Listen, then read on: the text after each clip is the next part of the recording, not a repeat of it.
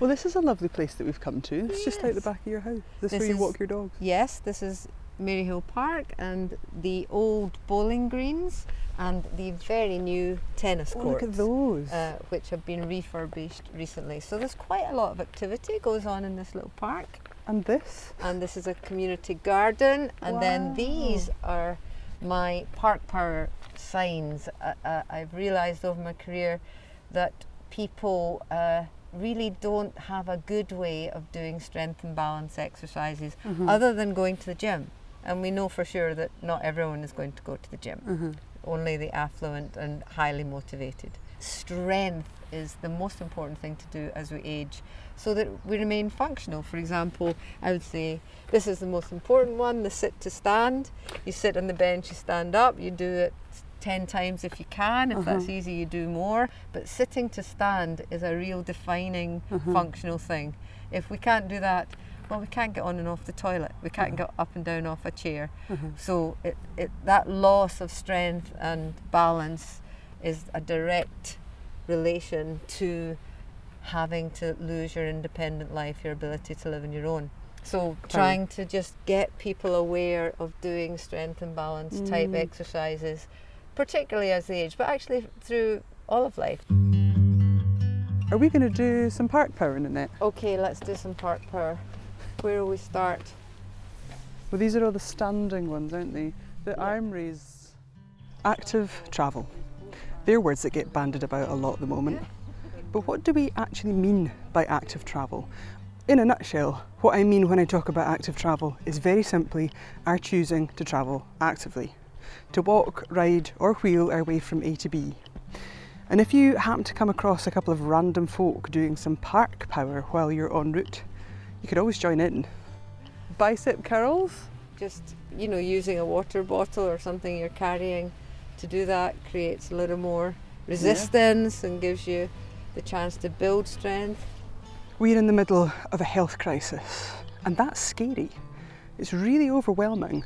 But instead of worrying about making massive and dramatic changes to the way we live and the world we live in, what if we could just use walking, cycling, or wheeling our short journeys instead of driving them to get healthier?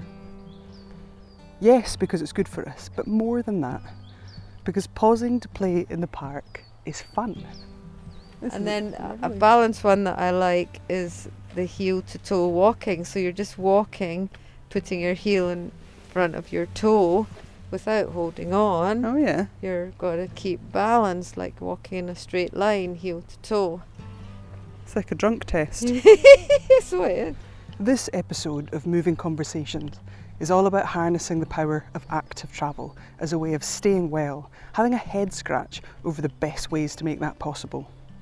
And we're kicking off with a conversation with my partner in Park Power, Nanette Mutry. It's a good wee balance test. Again, balance is so underrated in fitness programs or whatever, and yet it's critical. It's what will help people prevent falling down as they get older and breaking bones. Nanette is Professor Emerita in Physical Activity for Health at the University of Edinburgh. And she developed these signs and messages that we're following, encouraging walkers to pause to do strength and balancing exercises as part of their weekly routine. There is still a public perception about what sport is. So if sport's in the title of something, you're probably not reaching the people that actually need to be a little bit more physically active. If exercise is in the title of something, you're still probably missing the people that are most in need of it, because it sounds, serious, supervised. It is, that's its definition. You're working towards getting fitter. But physical activity should be the term that umbrellas everything, because physical activity, sport is a subdivision of that, which is all the competitive things. Exercise is a subdivision of that, which is all the supervised classes, things that promote fitness. And, the other modes, active travel is a mode of that. So using yourself to walk, wheel, cycle for travel. And so I would love physical activity to be the term that's used rather than sport. We want to encourage people just to be active in their everyday lives, and of course we've learned much more recently that a lot of sitting down time, when you have choices, is not a good thing. But we're only just getting to grips with how to change the workplace or how to encourage people to get up and about and move to avoid being so sedentary. So that's a new kind of motivation to get people active. But it doesn't mean you need to get up from sitting down all day and go and run round the park. It just means you get up and maybe move around your own house, do some more in the garden, even housework. You know, not that I'd want to recommend more of that for anyone, but housework is activity that is better than sitting down all day. So getting that public health message across as well is a new sort of angle to motivate people just to move their bodies in a joyous way, as I've often heard you saying. So just go out with the dog one more time in the day, or for 5 more minutes. It doesn't need to be hours. It doesn't need to be that much to get a health benefit, and it doesn't need to be that much to get a mental health benefit from being outside, being near green space, enjoying the flowers, smell the roses sort of thing is there for you. We'll drop onto the Kelvin in a minute. So yeah, it's usually pretty quiet here. You know, often the Kelvin, on a Dreich day, the Kelvin is this sort of dirty, turgid, churning piece of water, and this morning it was idyllic. Yeah, it's very, colour of the water is very sensitive to what's happening with the rain, obviously. On a good day it's quite clear now, and there's kingfishers down here, if you're lucky. Oh, that'd be so nice to see a little flash of blue this morning. Yeah, we can squeal with excitement. It sounds so simple on the face of it. Being active is good for your health, so go out there and be active. Find kingfishers to squeal at. What's stopping you?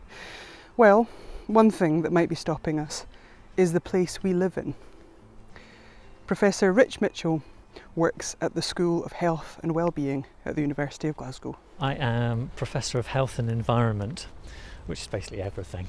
And so yeah, I've been there a good wee while now, and I lead a programme of research which looks at the ways in which places affect our health and health inequalities. So we try to understand how that works and think about how then we can use that knowledge to, try to improve health and reduce inequalities. So I would say we have really good evidence from experiments, like that for most people, if you go into a natural environment like we are now, walking through the woods, that will have impacts on our bodies and our brains, and most people will become more alert, they'll feel more relaxed, their stress levels will fall, they'll have favourable responses in blood pressure, their immune system will be boosted. So those kinds of experimental studies, I would argue, prove for most people a causal relationship between being in nature and having a positive response in your body. Okay, however, most of those experiments are pretty short term. So, maybe you go for a walk in the woods and you get measured for an hour or two. Some of them, people get followed up for a bit longer. There's some work in Japan that follows people up for a few weeks. Most of those experiments are conducted on healthy people. Actually, most of them are conducted on students because it's easy to get students to do what you want. Should we wander across here? Sure. So I would say at one end of the scale, in the short term, for most healthy people, can we prove that causal relationship? I would say yes. Okay. There are very few of those experiments that are conducted on very different kinds of people, almost none on kind of long-term studies. At the other end of the kind of science spectrum, we've got loads of studies which just observe the population and look and ask the question, for the people out there now, en masse, does there seem to be this relationship that more green space around you, more contact with nature leads to better health? I would say lots of those, and I think evidence reasonably consistent that, again, for most populations. Just wondering if we can wander up here. Yeah. Okay, so that's true. So far so good. So far so good, but what we don't have an enormous amount of evidence for is what we would call a kind of causal relationship. So if we put a new forest into a community, are we absolutely certain that that will cause an improvement in the population's health there? And there, the evidence, I think, remains a bit thin. There's good reasons to think that it would. We've conducted some studies around that kind of thing. But, you know, how long is that effect going to take? Is it going to work for everybody? If you build it, will they come? There, I think we've got more work to do. Of course they'll come, I want to roar, but I'm unashamedly biased when it comes to this stuff. We'll come back to Rich shortly. Meanwhile, back at the park power session with Nanette. There's a bench there that overlooks the bowling green. You don't need any particular equipment. Yeah, this is really important, I think, isn't it? Just the idea that you can have this inspiration just woven through your everyday life, walking your dog in the park. Well, that's it, you know. Walking has created that environment for people to get their activity without expensive equipment, with no particular skill, because most people can walk, or they can walk with an aid, or they can wheel in a wheelchair. Mm-hmm.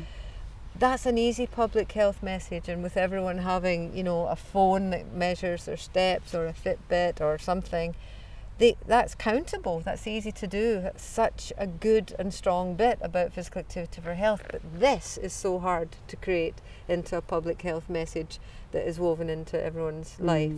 Partly it's awareness raising, you know, people might go, what's strength and balance, and read it and not do it, that's fine, or other people might do it. And that's even better. Even better. Might plant a little seed. Some people might do it while they're brushing their teeth. Yes, exactly. You can take it back inside.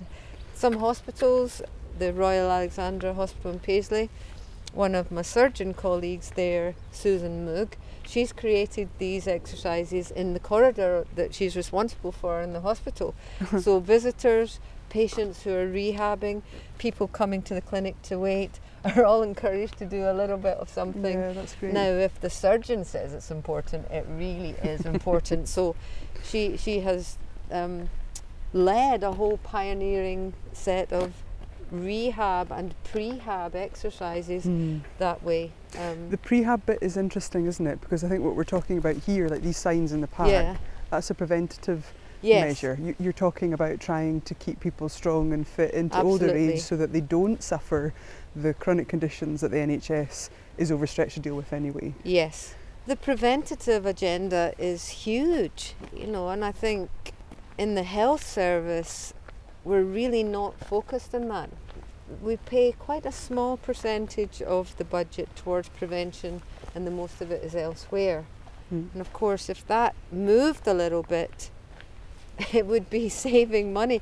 Lots of prevention doesn't need to be expensive, you know, and that's the beauty of the physical activity message. The relationship between prehab and rehab is particularly salient to Rob Friel's work. Rob is a rheumatology physiotherapist by trade, but he's also a director of Bike Trossachs, with a vested interest in seeing if he can bring the NHS and other initiatives for health through physical activity closer together. Through his work with chronic inflammatory disease, Rob's seen the benefits of physical activity firsthand.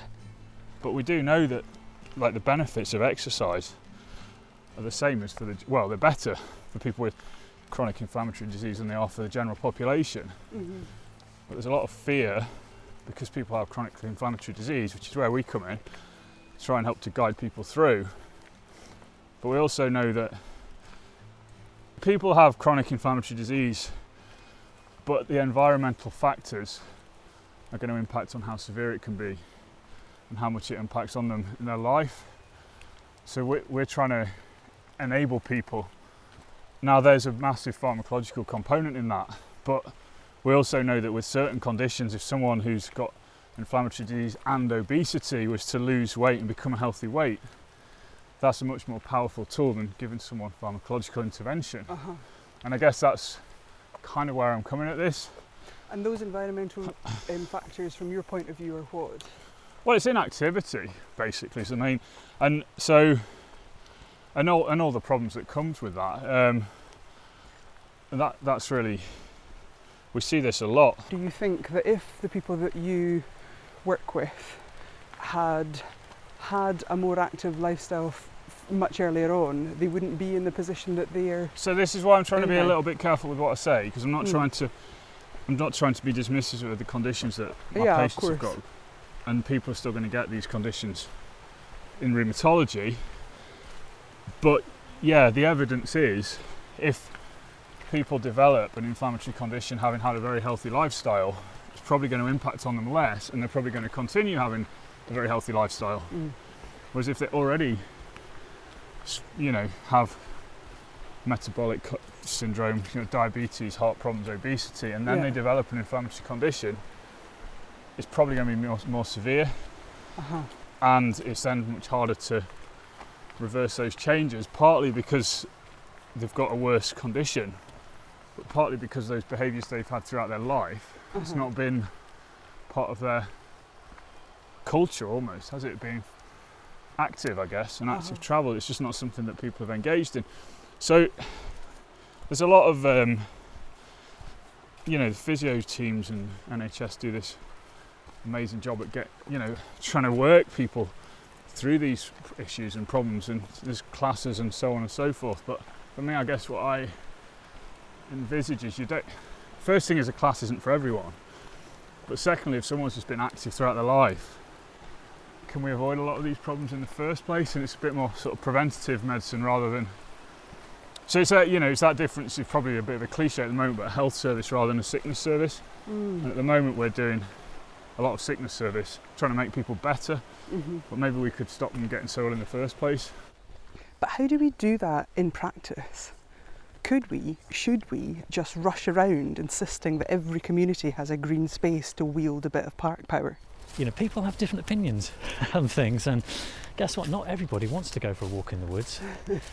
And we've certainly been and talked to different communities who are much more interested, quite reasonably, in maybe getting their housing problem sorted or their crime problem sorted or something.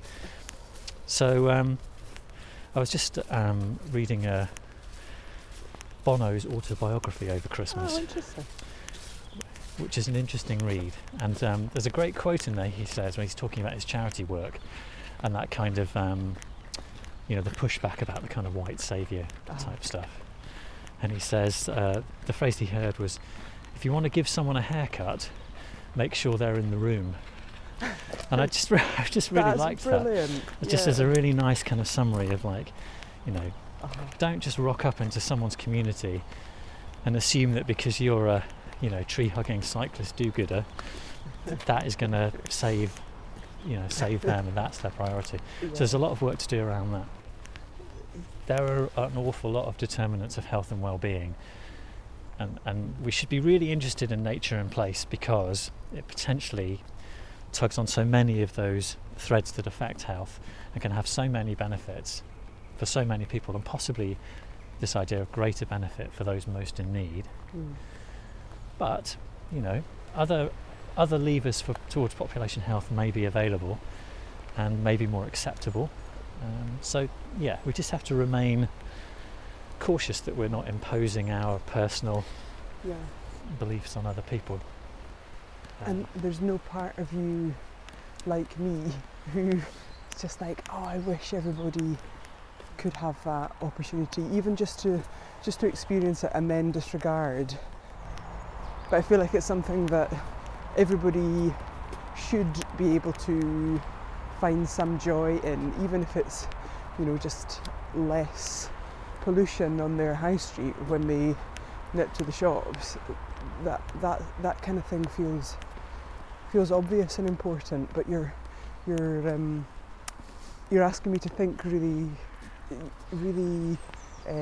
critically about my assumptions, which is so valuable. So certainly, I would love it if we had a world which was, less dependent on cars, lower levels of pollution, in which people were happy to be and able to be more physically active, in which obesity rates were lower, because that would reduce a huge amount of stress in the NHS, in which people have enough money. How do our priorities allow us to permit those kinds of things to happen? But do I think that people should be frog marched into the woods to be shown how marvellous it is. Do you know what? I think everybody needs a chance to explore it. And in fact, outdoor education I think is super important, and there's lots of focus on that, particularly in Scotland. And I'm really happy, lots of people in my team are working on this, looking at things like outdoor nurseries. We work with the John Muir Award, which is fantastic at reaching out to all sorts of people and giving them a taste of what the outdoor world is like. Because that was my background, was working with those kids, the kids from inner city areas who were shocked to see a sheep in a field when they first came to the centres that I was working in, and it felt unfair in some instances. Like it felt like we were really like frog marching them into the woods, pulling them out of their comfort zones, which were urban environments, and giving them this experience. And then I could see those changes. I could see them getting on board with the freedom and the difference and the pleasure in being in these wild spaces. And then we lift them up and pop them back into the concrete, and with no autonomy of movement. Like they can't even get on public transport to get out of their areas. Yeah, it's a really important question to ask. Is if you show people an amazing world, but then don't enable people who want to kind of follow up and do that again, I don't know, are they better off? I don't know either. It's a question I continue to wrestle with. What I'm really passionate about is providing opportunities for us to take up physical activities if we want to, in whatever way feels right for us. But how can you find out what might be right for you if you don't have access to physical activity and green space in the first place? It's pretty clear though that we have to opt in rather than opt out with all this. And that's just what's happening with an inspired sounding e-bike scheme Forth Valley Health Board has been using. The idea is to provide, initially, oncology patients with e-bikes that they can use to get around on, then support them to use that bike to get fit for surgery. Rob Friel again. Once they get the bike, they get a mechanic every few months to maintain the bike. Someone delivers it to their house anywhere in the health board, and then they get tracked, so they have to consent to all this. And they get given routes to follow in their area, and then they get a personal, kind of, not a personal trainer, but someone who'll ring them and give them encouragement on physical activity and say, why have you stopped using your bike this week? Or do you want new routes, or is there any motivational issues? And they kind of get coached through it. So there's a good number of people that opted into this, and they've been, they've just engaged with physical activity. And the beauty of the e-bike is it makes, again, those barriers for people. If they've not been engaged in cycling before, it probably seems quite a lot. Something like, cycling around the forest in a hilly area, but if you've got an e-bike, it can just, it just opens the sport up to so many more people. Basically, they've offered the rheumatology department the same deal. We're planning to offer this to our psoriatic arthritis patients as a first group. The links between metabolic syndrome and psoriatic arthritis are very closely known. So obesity, diabetes, they're not going to stop you having psoriasis, and they're not going to stop you getting psoriatic arthritis if you don't have them. But if you do have them and you have psoriasis and you develop psoriatic arthritis, the chances are it's going to be a lot worse, and we can reduce the severity quite a lot by getting those other health conditions better managed, and exercise is a key way to do that. So that's why we've decided that group 40 years ago, before we had the amazing pharmacology input we've got now, and before we had the education in the health service we've got now. Actually, people were put on bed rest. It wasn't always the best thing to do, and for a lot of people, staying active would have been much better. But that belief is ingrained in society for a lot of people, and then people, they become depressed. They've just given a chronic, potentially lifelong condition that's not going to go away, and it's painful. Now, there's a number of things contribute to the pain, and the inflammatory process is normally the primary thing that they come to see us with, which is what the drugs are for. But with that inactivity, that stiffness, that weakness, the sensitisation of their pain system, it drags their mood down, so people become depressed or anxious, and this all feeds into the whole system. That is a complex set of things. It is very complex, and that's why, with the pain team there's a massive psychology component to it. And for a lot of patients that, if you say to someone, do you want to see a psychologist, they think you're almost judging them. Yeah, there's still a stigma. There's a stigma. Uh-huh. The psychological issues are their behaviours around their condition and how to overcome them. Mm-hmm. We're not saying we're trying to change their personalities or anything like Uh-huh. that. But changing their attitudes to pain and inactivity, like I can totally understand why you would go to ground if you were in pain. It makes all the sense in the world, and it takes a lot of trust, I think, in a health professional to be like, actually no, just try this because you need to change your neural pathways to behave in a different way, and it will make you feel better. The point is, if we can re-enable people to see that they can do this sort of thing, they can get out, they can be active, they can enjoy their surroundings, and they're not trapped in the house, and with the benefit of improving their metabolic health and their fitness, and then suddenly their inflammatory condition improves more than it would have otherwise. Yeah. So they feel better within themselves, and then emotionally they're much better. And it's I don't know. There's so many things to unpick, and it's one way of unpicking a massive part of it. Is my opinion. And I think you regain confidence in such tiny increments, don't you? And it sounds like what you're talking about, if that whole spiralling downward, being signed off sick for a year and then you forget what it means to get up and have a structure in your day, that to get that back to a stage where you would be happy to walk even for 15 minutes or less, that takes a huge leap of confidence to just get a tiny little bit of it back. But I can see again how it could spiral upwards, like an e-bike. When you get on an e-bike, you feel invincible, don't you? You feel like suddenly everything's possible again. Yeah. And I can see how that little incremental, the spiral upwards could start again from an intervention like that. But I'm sure there's lots of different ways to intersect a spiral downwards in confidence. But that sounds like a really good way to do. One good strategy. I keep doing a couple of lectures a year in this emerita position that I'm happy to be in, and the topic is always physical activity and depression. And there's really, really strong evidence about the role of physical activity in preventing and in treating depression. So that's the essence of the lecture.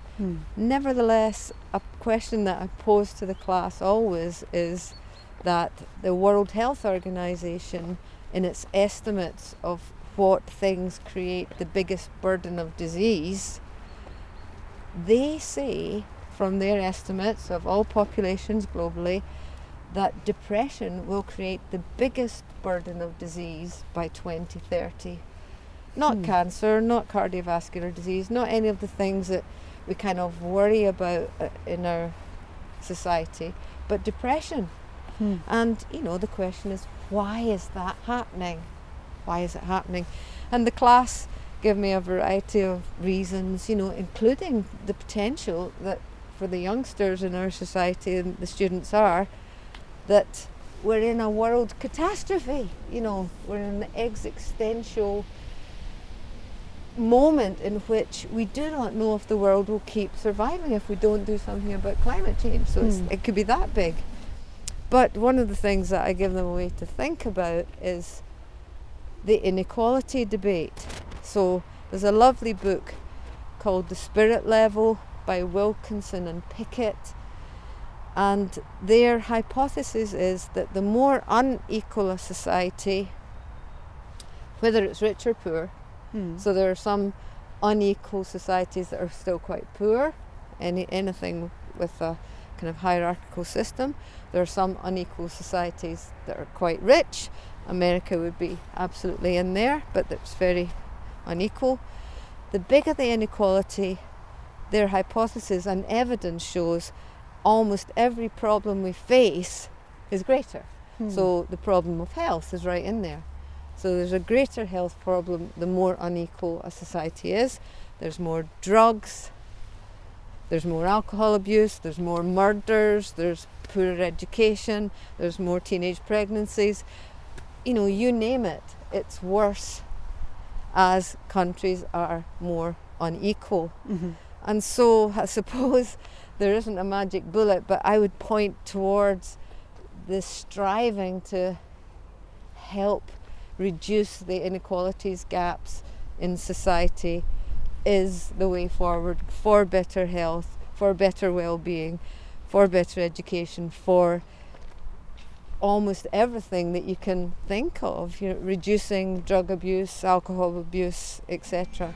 According to Nanette, in terms of active travel, the activity which creates the most level playing field is walking. Walking, which we are doing today, has the smallest gap between the least deprived and the most deprived in terms of participation. Mm. And it has the smallest gap between men and women in terms of participation. And it has the smallest gap between the oldest in our population and the youngest in terms of participation. So walking doesn't have this huge inequality that other things like going to the gym or playing tennis or actually cycling might have. I know. Although you can pick up a bike for a tenner. You can, but that's not the biggest barrier, No. I'm sure. No, You know we this, know. of course. Transport, how we move through the world, is clearly directly connected to our health. So shouldn't we have a more joined up, systemic approach, marry transport and health much more closely when it comes to policy making? You know, I think there's a reasonable understanding kind of in the public and in the media that it's because everything is connected up, right? So, you know, we've got hospital, we can't get people into A&E because we can't get people out of hospital because we don't have any social care for them. We've also got too many people needing that kind of treatment. You know, we've got those are rooted in problems with, you know, affluence and obesity and all these sorts of things which push people into poor health. I think people understand that it's a very complex and connected problem. So systems approaches, I think, can help us understand that. The key thing is then to try to help them, to use those approaches to help us understand what to do. Yeah. And I think that's a bit trickier. There's a system around it that would include, you know, where you're living, the environment that you're in, the services that you've got, etc., etc. So that system is an approach that all departments of government are trying to grapple with. Mm-hmm. But, you know, it's a very complex issue, and it's complex because whilst it might look okay at a kind of national level, you then have to go to the local level and see if the local council, authority, community, school or whatever are willing to go with that as well. So while, you know, you might not think that transport and health are not speaking together, they really are trying to work together on several things, but then at local levels it gets disentangled again and the message isn't that clear. So it's a long-term project, that getting all the silos opened up and people working together for greater good, not least of which is because budgets remain siloed. And so, you know, like if the transport infrastructure actually saves money to the health service, well, transport doesn't really benefit from that, but somebody higher up in the chain must go, that's a good thing to happen, sort of thing. I think we risk getting bogged down trying to wrestle something complex and unyielding into some kind of better, healthier shape. Not that it doesn't need wrestling, but maybe instead we should just go back to first principles and end this episode where it started, with the basic idea that a society which encourages each and every one of us to just move more, to pause and do a bit of power in the park when we're passing through it, let's not label it a sport or exercise or even active transport, will be a healthier and happier one. And so I wonder if maybe, rather than physical activity, maybe the overall banner should just be not sitting down. Because I think even physical activity... I wonder if the activity... minister would like this. I'm the minister of not sitting downness. Nanette, maybe you're not finished yet.